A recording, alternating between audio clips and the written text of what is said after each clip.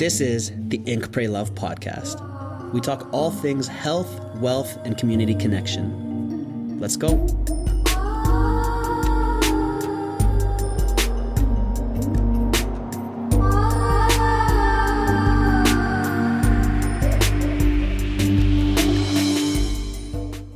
Welcome to this episode of the Ink, Pray, Love podcast.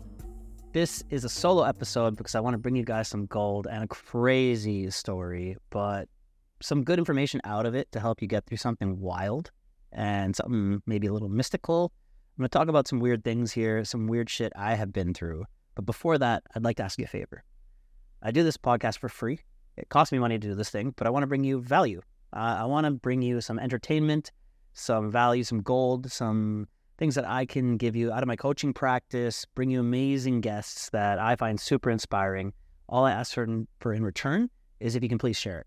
That's how I can get better guests on, bigger guests on. So please, right now, if you're not hitting follow or subscribe and all those good things, please do so. And if you found value from this episode or other episodes, please share it. I appreciate that. Tag me when you do. I'll repost it. Thank you. So this episode is the sword fight black magic robbery story. My hand right now, I just had the stitches taken out this week to culminate 5 years after this story has happened, this crazy traumatic event, and finally closed the chapter there. So that's a win. Yay. Let's take it back to Ubud, Bali. I'm building Karma House. This is 2018. About July 2018, I'm in the middle of the largest project I've ever built to date. We found a large location to build a tattoo restaurant and yoga, dance, creation studio upstairs, had a lounge. This was a big project for me. I fundraised, I put in money on my own. I'm, putting this project in. I was swinging for the fences on this one. This was my biggest project. I thought I was going to be a big deal after this one. My ego was a young entrepreneur. I was, full of myself, fairly new in my spiritual practice. And I thought that this was going to make me famous and powerful and all these egoic bullshit things. I was young. I was a puppy in the game. And this project and these crazy experiences turned me into a pro and a seasoned veteran because it hurts to grow often. That's what growing pains are about, right? So anytime that you've ever suffered deeply, just know that it is an opportunity for you to grow and then serve and help others. And that's why we do this shit. That's the point of pain, right? To grow. So I'm building Karma House, and this was a massive headache. The contractor turned out to be a thief, and he was stealing from me and my partners.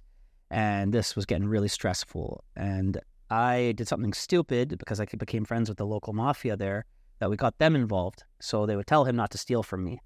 And this guy ended up running off after we heavied the guy, which I thought I'd never do again. I thought I was out of that kind of lifestyle. But I didn't want to be stolen from. And I wasn't a local. And he wouldn't really listen to me. And I couldn't heavy this guy on my own. So these guys told him not to steal from me. That turned out to be a weird experience. But I digress. I had just given $5,000 worth, 50 million rupiah.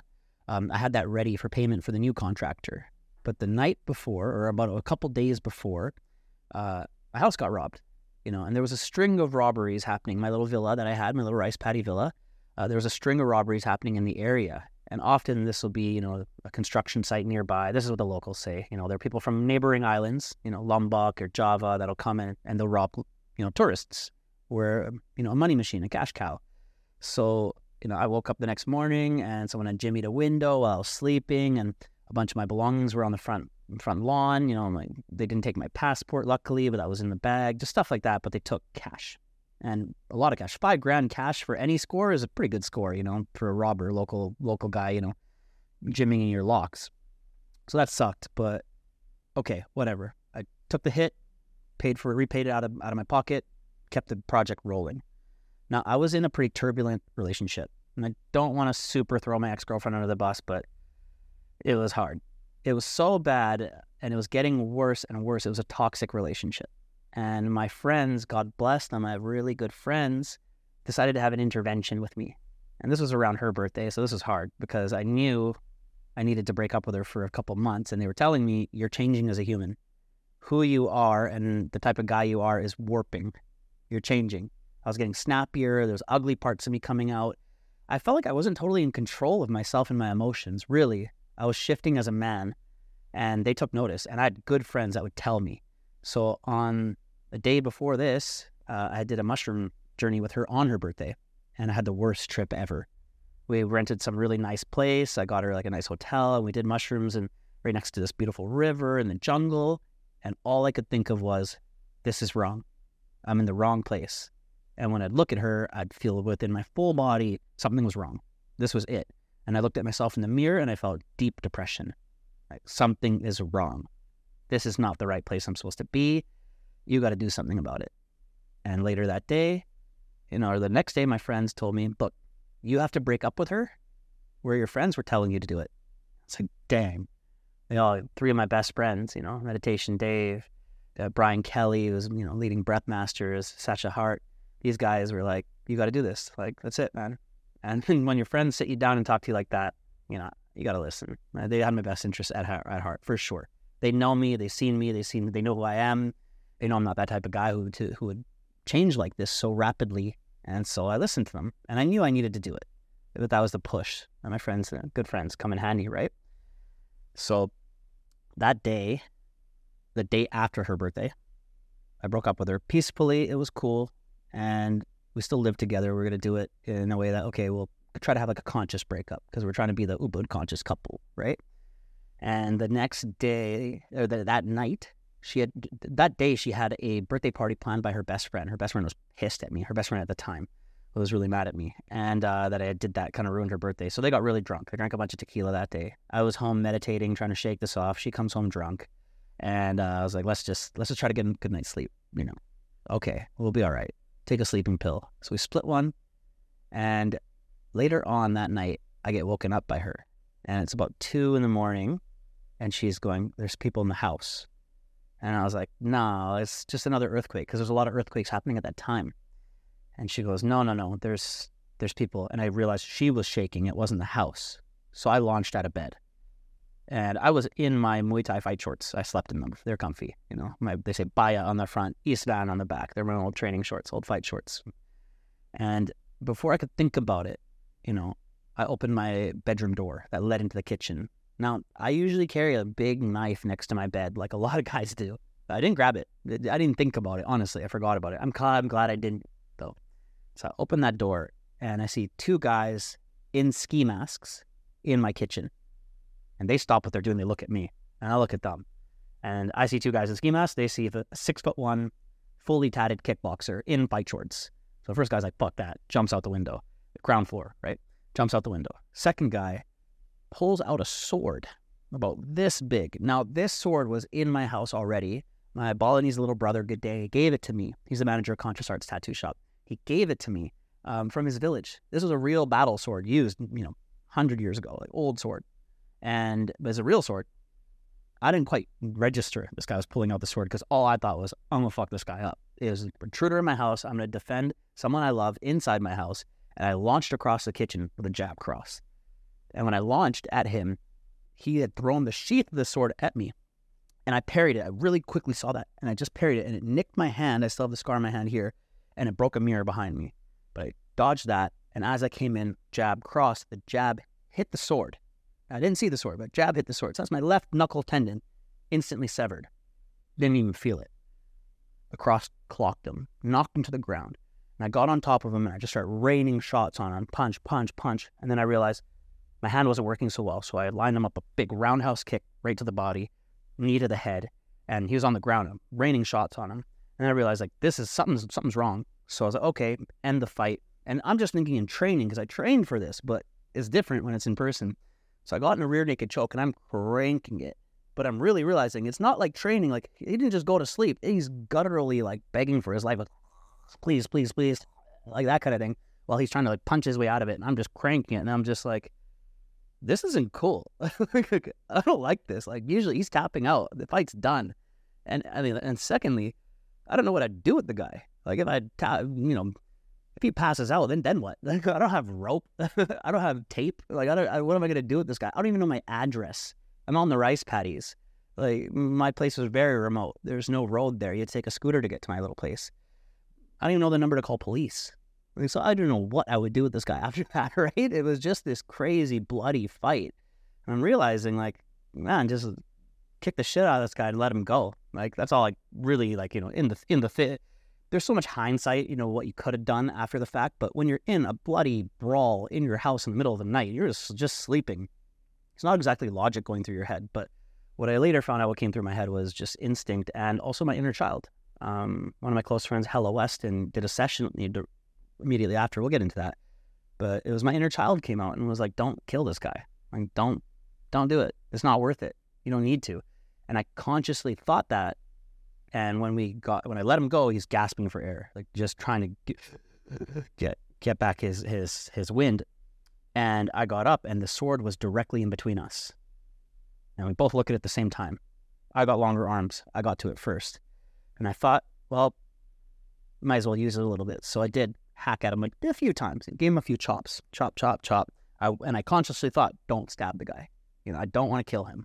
But I want him to know you can't just go around robbing tourists. Like, this is no way to live. You cannot do this without getting your ass kicked. So I kicked his ass. So I beat this guy pretty good, and he managed to get up at one point and then jump out the window. And I knew it's not enough. I thought, okay, it's done. But then there's something in me that was just like, one more shot. So I met him outside because he ran around the side of the house. I met him at the front of the house, and I just clocked him with a big right cross. Knocked him. He fell, crashed into my lantern. I had a cool little Zen garden. And I'm like, man, my garden lantern, fuck. And then he ran off into the woods, into the jungle, blood trail following him. And I just will never forget this moment where I screamed in the night sky in Bali. And I went, motherfucker! And just had this big adrenaline rush like I've never had before. And I screamed that loud because I wanted my neighbors to also hear it. And when I went back to the house, there was blood everywhere. His blood, my blood, broken glass, just the tables overturned. Everything was a mess inside. I was like, oh, shit. And I looked at my hand, and it was hanging, and my finger was hanging down, and blood was gushing out of it. I was like, oh, shit. Originally, I thought, oh, man, I broke my hand on this guy's head. I didn't even think about the sword. I was like, oh, dang. That's going to need surgery. I'm going to need stitches. And I remember my neighbor was this, retired American California scientist. Super cool dude. And I go, Jeremiah, are you awake? Because he's like right next door. And he's like, are you okay? And he heard everything, obviously. And I go, somebody's tried to rob my house. I just beat him up. I think I need some help. And he's like, okay, I'll be right over. So Jeremiah comes, and as he's coming outside of his house, he's like, hold on a second. And his dog was in the pool. And he's like, hold on, I got to get the dog out of the pool. I'm like, wait, what? Because his dog hates water. And his dog's super sweet, Bali dog, right? Barks at everything. It loved me, would come and hang out with me all the time, but that dog would hate the water. So there's no way that dog would have gotten into the pool. So we were both kind of tripping for a second. Like, that's not normal. That wouldn't have happened. That's like one key indicator. That's weird. So he comes over, gets the dog out of the pool, comes over to me. He's like, holy shit. As he's coming over, I go into the bedroom, and I go to check on my ex-girlfriend. Go check on her. And she's butt naked because she sleeps naked. She's holding crystal rose quartz wand, like a spiritual dildo, in her hand, and she's shaking in the corner. She's like, she's gonna use that as a weapon or something. I'm like, okay, put that down, get your clothes on, grab our valuables, grab our belongings, put it into a backpack. We're leaving. We got to get out of here. And she's like, okay. I'm like, I gotta get a towel. We gotta go to the hospital. I need stitches. She looks at my hand. She's like, oh my God. She's freaking out. I'm like, don't worry. So I grab a towel, compress the wound, get my stuff together. I hop on the back of Jeremiah's scooter, and I'm on the back of this like retired scientist's bike, driving through the jungle to go find a clinic at 2:30 in the morning in Ubud, Bali. And we were driving through there. I remember there was one kind of close by. So we go to this like 24-hour hole in the wall little ghetto clinic, right? We rock up there, and they were like, what the fuck? There's just two girls that were sleeping. Like, this 24-hour clinic. They're sleeping. And they're sitting there sleeping. I wake them up. And they're like, I'm like, my hand. They're like, oh shit, okay. So we get in there, and they have to stitch my hand up. They have no painkillers. They got no, anesthesia, nothing. I'm raw dog in this one, right? So we get in there, and it's me, my ex-girlfriend. She took her scooter there. My neighbor, these two little Balinese girls, like, maybe in their early 20s, like nurses, trainee nurses or something, right? They're stitching up my hand. And they're like, okay. Like, they did not a good job. They're just stopping the bleeding and put that on. That was rough. That was painful. As that's happening, I'm going through this trauma instance. Like, my adrenals are all over the place. And I just can't stop seeing the blood. I can't stop seeing the fight. I just keep going into this trauma response where I keep reliving it. I'm seeing it. And so I'm kind of like fading off into this like nothingness void of replaying what happened. And Jeremiah goes, "Hey buddy, you okay?"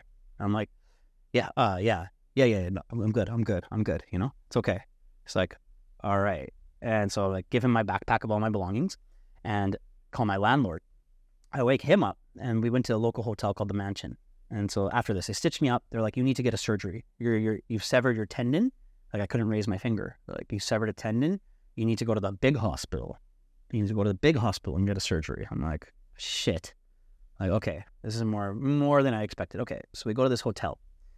And my landlord meets me there. And he's this old Balinese guy. Cool dude, sweet, right? And he couldn't believe what happened. He's so mortified about it, right? And he's like, first thing he says to me was, "If we caught him, we'll kill him for you." And I was like, oh shit, like I'm traumatized right now. He's like, "We'd string him up on the mango tree," because there's a mango tree. And he said this in Indonesian. So it took me a second to like really comprehend that, like, yeah, we'd string him up for you. I'm like, what the fuck, right? But good. Thanks, Bach. Like, cool. So we take a taxi, and so one of the hotel staff drives us to this bigger hospital. But this is still a ghetto hospital. This is not like the nicest hospital. Even the best hospital in Bali is like a C. Like, you know, you want an A+ when you're getting surgeries. This is not great. This was the ghetto version of that. So we rock up to the ghetto local hospital, biggest one they have in Ubud, and they sit me down. They hear about what happened. They see it's an armed robbery defense. They're like, oh shit, okay, we're gonna call the police. I'm like, fuck, okay. So I'm sitting there. They're compressing the bleeding, getting me ready for that. While these regional police come by, and the regional police is for the whole little Gianyar. It's the local, you know, little state province thingy, little region, right? They come through, and they're like, oh, take a statement, as well as the local police, the Ubud police come through, and they take a statement. And, you know, I'm giving it in Indonesian. My Indonesian is pretty decent. So, you know, I can communicate what's happening. And they're just like, holy shit. And the regional police say, well, we wish we caught him. They're like, did you stab him? Like, they were just happy about me being violent towards the guy. And that was interesting. But they're like, did you stab him? I'm like, no, I hacked him. They're like, where? And I'm showcasing where, because they want to see if this guy has some serious wounds. They're going to go look at hospitals for him. They're going to begin a search to grab this guy. And they're like, okay. And then they follow a blood trail when they went back. So this is a later part. So I go into operation, right? And I get out, go in, they put me under, I get out, my hand's in this big ass cast. And I'm still like, fuck, this was crazy. And my ex at the time, she's traumatized as well. She couldn't believe we just broke up. So she's having a tough go as well, right? We just had a breakup, and now she just had to deal with probably the most traumatic, violent thing she's ever seen. And she's like, can we just stay together? I'm like, well, yeah, we can get a hotel after. Which is like, no, like stay together, like as in us. I'm like, yo, like let's not talk about that right now. This is not the reason to be like, let's work it out, you know, over fucking something like this, right? But I'm not just gonna leave you in this situation. Like, let's get through this. So I get out of the first operation, and it's a few hours later. So now my visa agent, she's a little gangster grandma, has my back through everything. One of my close friends, she brings the local mafia because they want to know what's happened. They want to know what's up, and they're very protective over me. They're very sweet. I did a lot of charity work in that area, and in their village, particularly where Karma House is. So these guys are cool. They appreciate that I just come and I'm not just taking. That I just come and I'm trying to help their community. And when their kids got sick, I'd bring by food. And when the elderly in their area got sick, we'd bring by food. We'd take care of their people. So they were like, this guy's solid. They have my back. So the local police, or the village police, so the Petaling, they came. And so they came. The village police is like the people of the village, and they have their own little community kind of police. And they go, if we caught him, we would cut his hands off. And I'm like, cool, thanks, right? And the mafia says, if we caught him, we'd bury him in the rice paddies for you. I'm like, great, thanks, fuck, man. Like, this is just an intense situation. So all these people, the village, regional, local, and mafia, they're all like, damn, this guy just shit-kicked some robbers. Like, cool. And it's like, I got some street cred there. That's great. But also, my hand's fucked. I can't move it. I just broke up with my girlfriend. My house is a crime scene. There's blood and glass everywhere. I can't go back to there. And now I'm with the girl trying to get away from and try to break up with. I'm stuck with her, and we have to get a hotel. We go back to the Mansion Hotel. So we go back to this place and get a room. And check in the room, I let all my boys, the Yogi Lab boys, know what happened. But this time, they came to the hospital before it came. They wanted, like, check on me, get a statement, see how I'm going, you know. We were shooting a Yogi Lab documentary at the time, and they were like, get the content. Like, talk about it in the hospital. So we filmed this, like, this instant, which was kind of fucked up. It was, in retrospect, maybe we should have filmed that part. But we did that. We got the footage. And we finally get back into the hotel, and this is when things get kind of fucking crazy. Now, this is where the black magic part came in, because my local Balinese family said, wait, the dog was in the water, and, like, I kicked the shit out of this guy, and he still was able to fly out of there. Like, weird. And they said, it feels like this guy could have been, like, a black magic robber from Lombok. They use a lot of, you know, black magic. A neighboring island. The Javanese, they always say, use a lot of black magic. This is what Balinese people often say about the neighboring islands. You know, it could be a little bit of island-to-island racism. But also, they said what happened there is not normal. Like, that's really out there.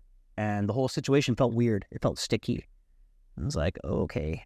Now, that started scaring me a little bit, because everything felt scary, icky, and weird. Now, I'm in a traumatic state. I mean, this is crazy. I keep thinking about it. I'm in a lot of pain too. There's stitches in my hand. My hand can't move. It's, you know, it's a crazy situation. And we're back at the hotel, and I'm thinking about this black magic thing. Right? This is fucked up. You know, this is now in my head, and all I can think about is what would black magic be? Like entities, things flying around me, like ghosts. Like, what the fuck, man? Like, I could fight robbers. Like, I'll scrap. I'm a warrior, but how the fuck do you fight a ghost? Like, what do you do in this situation? Like, that's not cool. That freaks me out. I'm not into that. And so I'm trying to sleep. They're freaking out, you know. And at this point, my ex, she goes outside, and she's on her phone. And something pinged in with me, like, something's wrong. Something's weird here. I don't know about this. And so I looked through the window of the hotel, and I could see her on her phone. So I opened the blinds, and I looked at her phone, and I swear to God, I could see her scrolling a site where there's, like, voodoo magic. Like, you could get somebody that's on the internet to do a sorcery, you know, spell or some shit, and do, like, a voodoo thing. And she wanted to get pregnant. She was looking for voodoo magic babies. And she saved the number under Viber and her phone. I saw this with my own eyes, and I'm like, oh, fuck.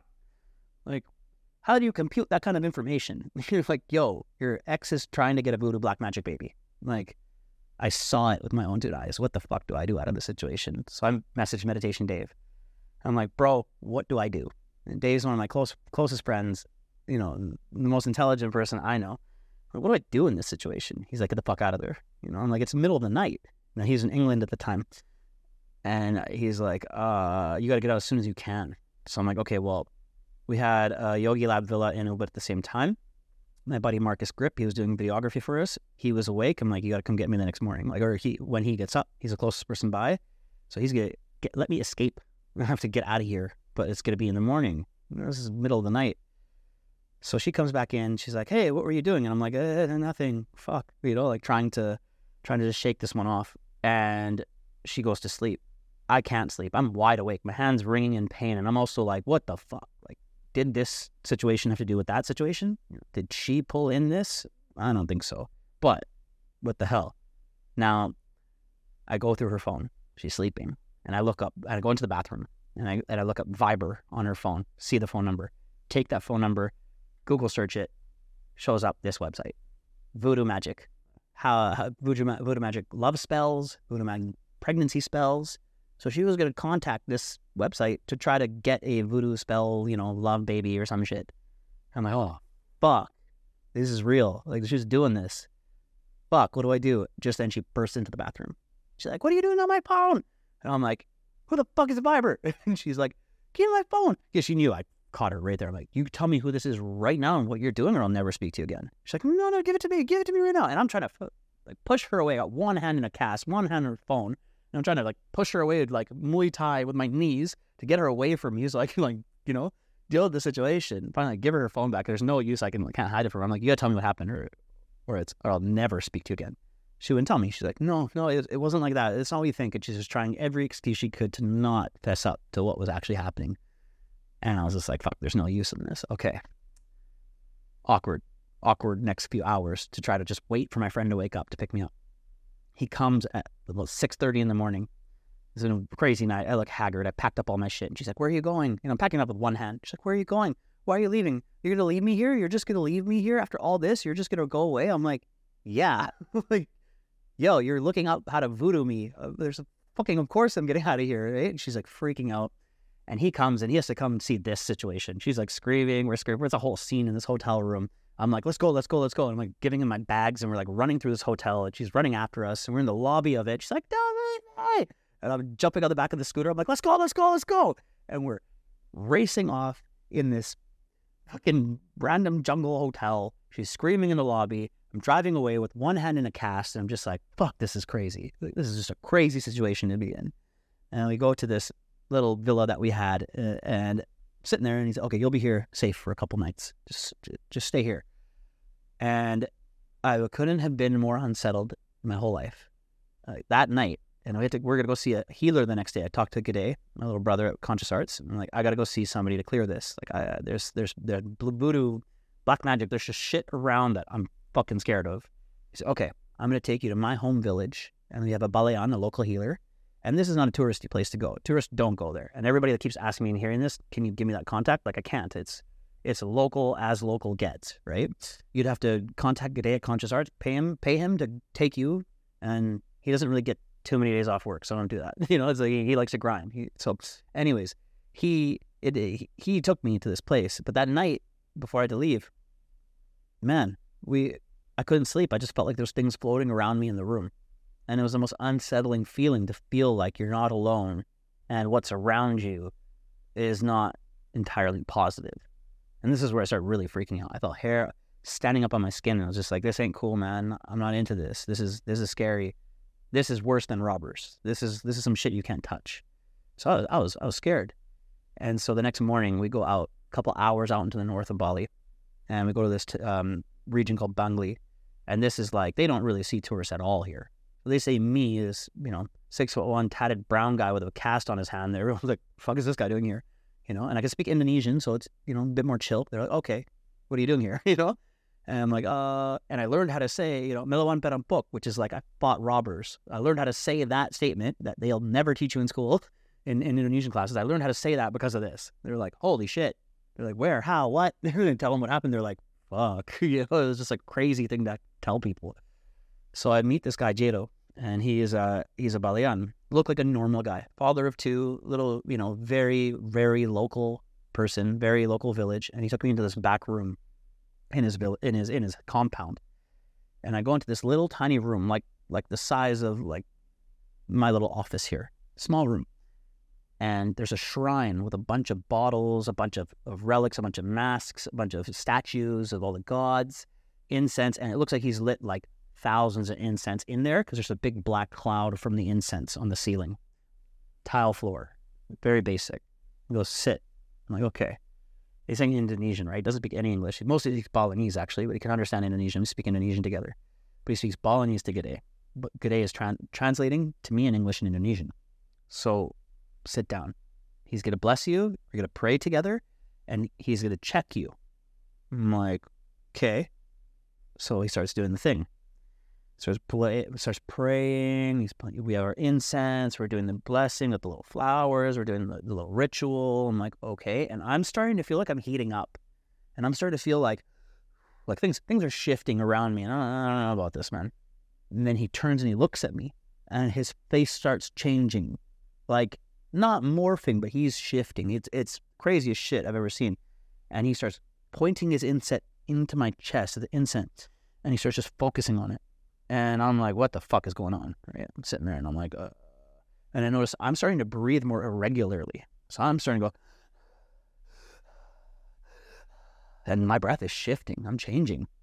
And then he starts going, and he starts changing into this, his face shifts, he's contorting, and it's like he's energetically going inside of me.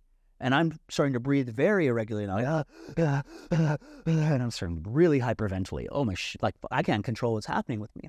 And he's starting to pull something. I'm feeling something pull out of me, and I'm starting to breathe it out. And this is a longer process, about 5-10 minutes of, and I'm starting to hyperventilate and almost vomit something out. And it's energetic. There's nothing actually physically coming out, but it was like I feel like a cloud of black smoke. Like, it's just like darkness was pulling it out of me. He's pointing this incense stick and he's pulling it out of me. And he's still going, "Wah," and just contorting as a human. It was the craziest shit. I'm freaking out. I'm full sweating, covered. My shirt's totally wet, breathing, freaking out, tears, snot, breath, everything, just every orifice, shit's coming out of me. Pulls it, and this was like a 20, 30-minute process. It was hard work. Pulls it all out. I'm exhausted after, right? And he looks at me. It's okay. And he goes, "Never sleep with that girl again." I was like, fuck. Like, okay. My theory, she didn't do this, maliciously. I think a lot of people practice sex magic and tantra. She's a tantra teacher, right? And if you go to schools like, in Kopangana, Gama, or things like this, like that, practice maybe sexual rituals, sex tantra. If you're in addiction for a long time, you can pick up entities. You can pick up things that feed off of you and use a sexual nature, and they get fed off of sexual energy and validation. This is my theory around it all from what I experienced. What do I know? And so that was what I was seeing, was like, okay, there was and he said it was kind of like a black witch that was pulling the strings, and they call it a setan. A setan that's what they call it in Indonesian. It's like a succubus, something that just sucks energy away and uses sexual energy and validation as a means to get power. And those hooks and strings were in me so deep, and that's kind of what I was getting. I was getting sucked dry from this energy, and I was like, holy shit, okay, so that's a thing. But he's like, I didn't get it all out though. You have to come back again in 3 days. I'm like, what the fuck? You think 3 days? I want it all out now. I have to 3 days. I have to wait, and there's something still in me. Like, how unsettling that is mentally. So we leave there. I'm exhausted. I go shower. I have to spend 3 more nights alone in this room, freaking out. Like, oh my God. But I asked him, wait, what do I do? What do I do in this situation when I feel like there's energies around me that aren't serving me? He said, okay. And he tells me in Indonesian. I'll translate. He said, put your feet flat on the ground. I'm like, okay. I'm going to sit, put my feet flat on the ground.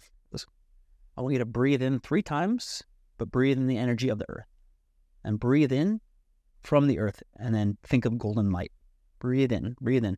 And so I did that. And he's like, yeah, there's intention that you can bring in to protect your energy.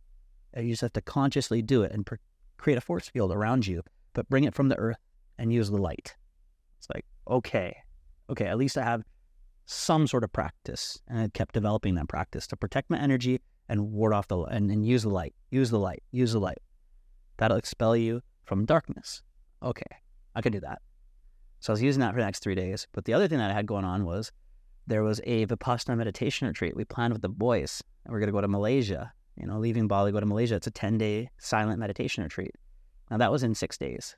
So when the accident happened, or when the certified black magic robbery happened, I had 9 days until I was going to go away. We booked the flights. We had everything planned.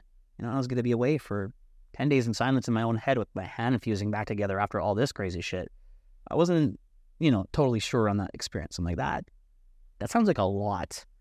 And I was talking to this like energetic counselor at the time, and she was like a guidance counselor. She had guidance, PhD and blah, blah, blah, and all this stuff. A smart person. And I said, what should I do? She goes, well, it's nice that you'll be around your guys, your people. We had a really tight crew. So you have your support network there.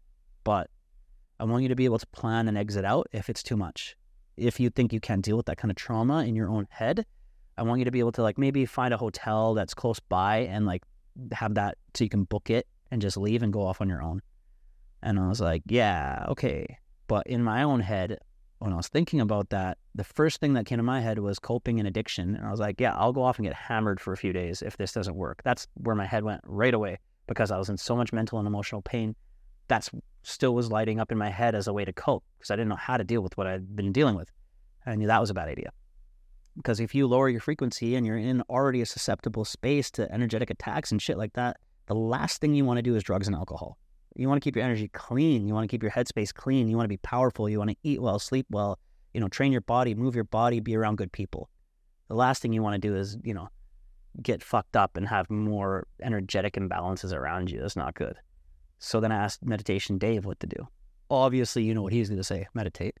And he goes, This might be something for you to face the trauma and it'll come out as power. I was like, all right, let's do it. Let's make it happen. So our squad, we fly to Malaysia. Me, Brian Kelly, Sasha Hart, Marcus Grip, Mikhail Kuhar, we all go together. And we get to this Vipassana meditation retreat. And there's about 100 people in this retreat.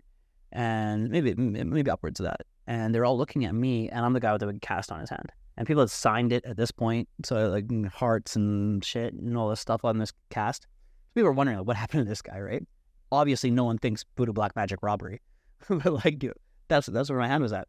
And Vipassana meditation retreats are a beautiful opportunity to grow, but they're not easy. Doing one without that kind of trauma, just normally going in, they're fucking hard. You know, it's wake up at 4 a.m., meditate for 10 hours in silence, intermittent fasting, eating vegetarian diet. You know, you stop eating after 12. There's so many factors of that are really difficult. Then you factor in on top a breakup, heartbreak, you know, a robbery, violence, trauma, your hand fusing back together, losing your house, black magic, all this shit on top of that. Yeah, good luck. And that's where I was at. And so the first 3 days were intensely painful, mentally and emotionally. The hand, I can deal with the pain, no biggie.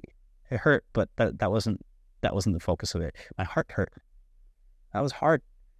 And I developed a technique there, and I asked, you know, I was reading some meditation books, and so mental noting was one of the things that started with. And that was factor in and count how many times you think about the thing you don't want to think about. And I was like, okay, so I didn't want to think about my ex, the breakup. That was really in my head. I really loved her. I bought a diamond. I thought I was going to marry this girl. I was really in love with her, you know, and it broke my heart so much to see that she wasn't somebody that was going to be a good influence in my life. Okay, so when that happened, I thought about her the first day 21 times. The next thing I thought about was obviously the violence, the robbery. And I thought about that 19 times. So I noted it. I had a little marker in my booklet. And I note how many times you thought of that thought. What this did was gave me agency of my thoughts. So I was able to not just think about a bunch of shit and it ruled me. I could start tracking my thoughts. And then the next day, it went to 19 of her and 17 of the robbery. Okay. And then the third day, it went to 17 and I think 12. I was like, oh shit, okay. Now, when I did go into the robbery stuff and I was meditating, I would go into the robbery. I was sitting there meditating, but my entire body would seize up with like just I was in fight mode. My cortisol levels were probably through the roof, and I was daydreaming or meditating and just thinking about killing this person and like actually just stabbing him through the throat, just crazy violent shit. And I'd be meditating and I'd be full of sweat, and I'd be like, stop it, stop it, stop it, stop it. You're doing that thing again. You're thinking about the thing, and look, your body's reacting. Your nervous system is still in the fight. You need to block that off. I mean, how many times have you guys been in, say, like a heartbreak or a crazy situation, and you think about the situation and your body reacts? All right? Let me break it down even probably more practically. How many times have you had like a sexual fantasy while you're driving, you're sitting there, and your body reacts, right? Your mind is powerful, and your body will follow. So I really realized then I can't let my mind get carried away in these crazy graphic fantasies because my nervous system is taking a toll for it. It's still living it. Your nervous system will follow what your thoughts are going through. Just like if you can calm your mind, you can calm your body. You can control it. You can control your body, you can calm your mind. They're directly linked. And the whole practice of the first 4 days of the Vipassana meditation retreat are anapana, the focus of the breath, conscious awareness of your breath. So to keep bringing myself back to my breath, getting out of my head, getting out of this trauma in my body, just focus just on your breath, just on the air coming in and out of your nose. That's a superpower. That right there can get you through so much in life, it's wild. It'll instantly bring back your agency, instantly bring back your power and control so you can be here right now. Even if you try this while you're listening to this, focus on the air coming in. Focus on focusing. Focus on what I'm saying and get into this a little bit deeper. And then things shift, things change. You're harnessing your awareness. So that was cool. That was a big takeaway for me. I was able to learning how to harness my awareness while dealing with hella fucked up stuff. Now, I was still mentally hurting. I was in a tailspin. And my bro, Brian Kelly, I think you could see it. The boys kept kind of checking in on me. Like, you're not supposed to talk in these retreats, but I would get the looks. Sasha would come up and be like, you good? Like, give me a look. Are you okay? And I'd be like, uh-huh. With my other hands in a cast, I'd like thought thumbs up with the cast on, like peachy, But thank God, on day 4 or 5, I get a book slid under my door.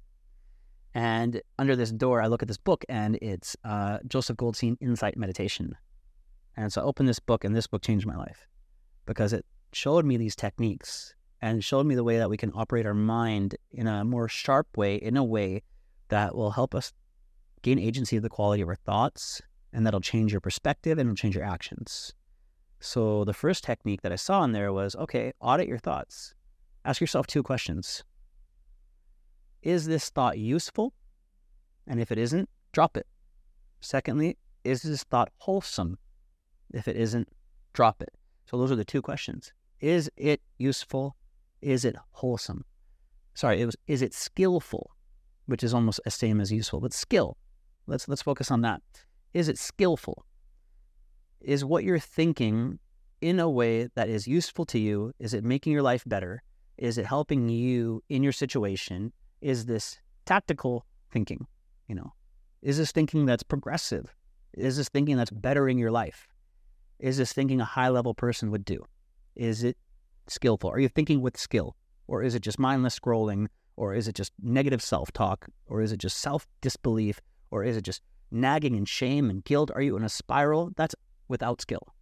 With skill is, the best way I'll get through this is this. Or calm your body. Or be here present. You're thinking with agency rather than thinking in a way that is just letting yourself run away with negativity and fear and trauma and chaos. Okay. Skill. Think with skill. Okay.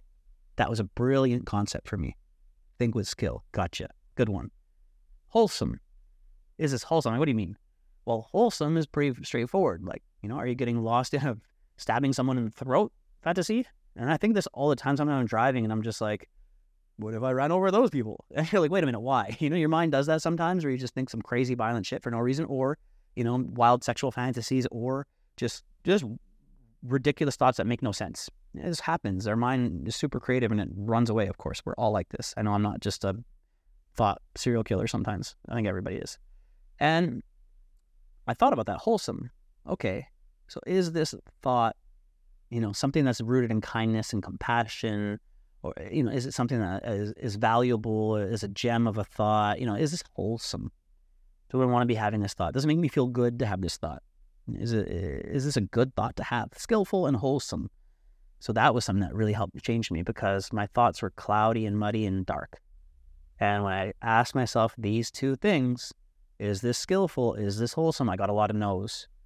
And the next process was drop it. Okay, drop the thought. Okay, that's not a good thought. Drop the thought. And obviously the first day it doesn't go so well because you have to do it a lot. But again, just like the mental notation, you get power when you get your reps in. So the more I did it, the better I got at it. I started getting better and better and better at it. And by the end of the retreat, I had a pretty good handle on how I was thinking. I think I was down to like 5 and 3 or something. The thoughts about without being able to catch them and just running into it was pretty good.